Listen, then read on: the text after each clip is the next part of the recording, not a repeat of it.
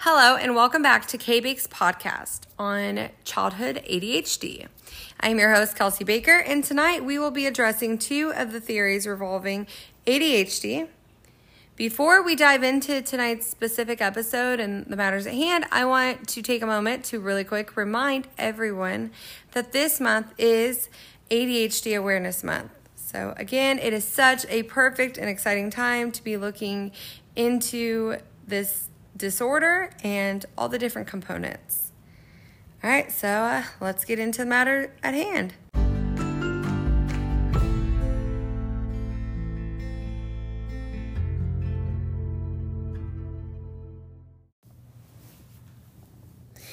The first theory that we are going to discuss tonight is social construct theory of ADHD. This theory argues that ADHD is not actually a disorder or a pathology, but rather a diagnosis that's given simply to construct an explanation for why some kids act the way they do and how their behaviors do not meet social norms.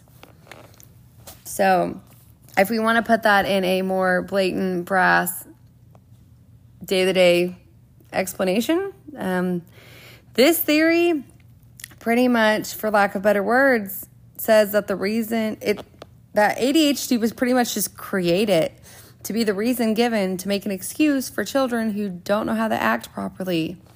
Some even go as far as to say that it was something that was invented, not discovered, simply so parents who feel they have failed in parenting can use it as an excuse to resolve their personal guilt that, like, oh, my kid can't sit still and my kid yells and screams and does crazy things and my kid's off the chain, so, that's not my fault. They just have ADHD. It's not the fact that I haven't parented them. That kind of whole thing. And side note, I am not saying that I agree with that, just explaining it a little bit more in depth. They see that they're pretty much, it's known that there's a genuine issue with overdiagnosed ADHD, especially in the beginning of 2000s, like when I was a kid. That it seemed like the hot ticket item. Everybody was being diagnosed with ADHD, or, the numbers have continued to rise. And, that's valid, but I just feel like this is a very brass, very rude theory, in my opinion, especially when there is physical evidence that ADHD is real and it's more than just unruly kids. I feel like this theory also goes into the huge stigma around ADHD. They kind of go hand in hand. So, when you do tell someone like, oh, well, I have, attention deficit hyperactivity disorder, and you come back with, oh, you're one of those, like, it casts a horrible shadow. I'm not saying that there's no merit in this, because clearly we all know that, yet again, there has been overdiagnosed. And I'm sure there are parents who are trying to use ADHD or trying to get a diagnosis to, blanket or cover their parenting choices. I don't know. I feel like there would definitely need to be a lot more research before I could get behind this. But, maybe it plays some kind of part. Who knows? The next theory that we are going to address is going to be food additives and sugar, and how them being in your diet can not only cause but also possibly exuberate the symptoms of ADHD. This theory kind of has two subsets. There's the first one is the elimination of things. They believe that you should have, your diet. Children should have diets that are restricted with things like monosodium glutamate or MSG, which is found in a lot of condiments, and shelf foods and stuff like that. It's a good preservative. Aspartame, which is found in a lot of sugar-free alternative stuff like gum and yogurts and things like that. Nitrites, which can be found in healthy foods like fruits and vegetables naturally. But on the negative side of it, it can also be found in a lot of synthetic preservatives. So that's, I guess, the part they really want you to limit. And then sodium benzoate, which is a food preservative and pickling agent and is found in a lot of condiments, snack foods, some fruits and juices. It can also be found in our water, thanks to different fertilizers and pesticides and things of that sort, which is kind of strange.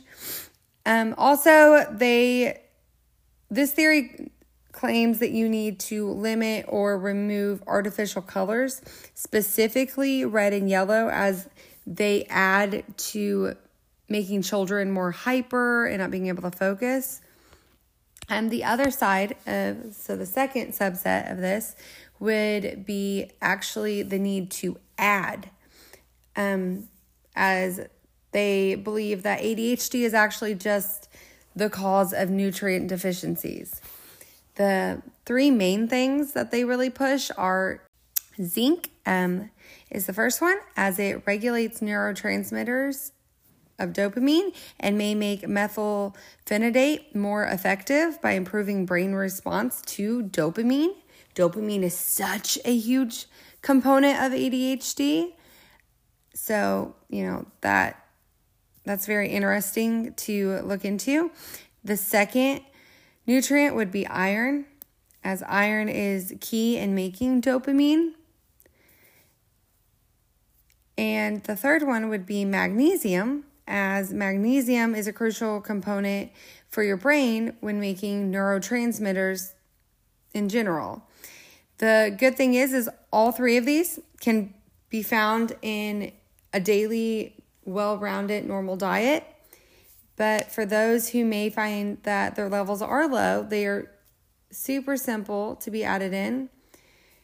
I do feel like this subset of the two would be a lot easier when addressing children and working with them, as it's a lot easier to add things into children's diets than it is to bar them from having them at all, especially when we're talking about things that are found in ketchup and barbecue and ranch. And I can't speak for all children, but with my 4 girls, those are things that they live off of, they function off of, So, it's very much an interesting thought process. It's very much an interesting thought process.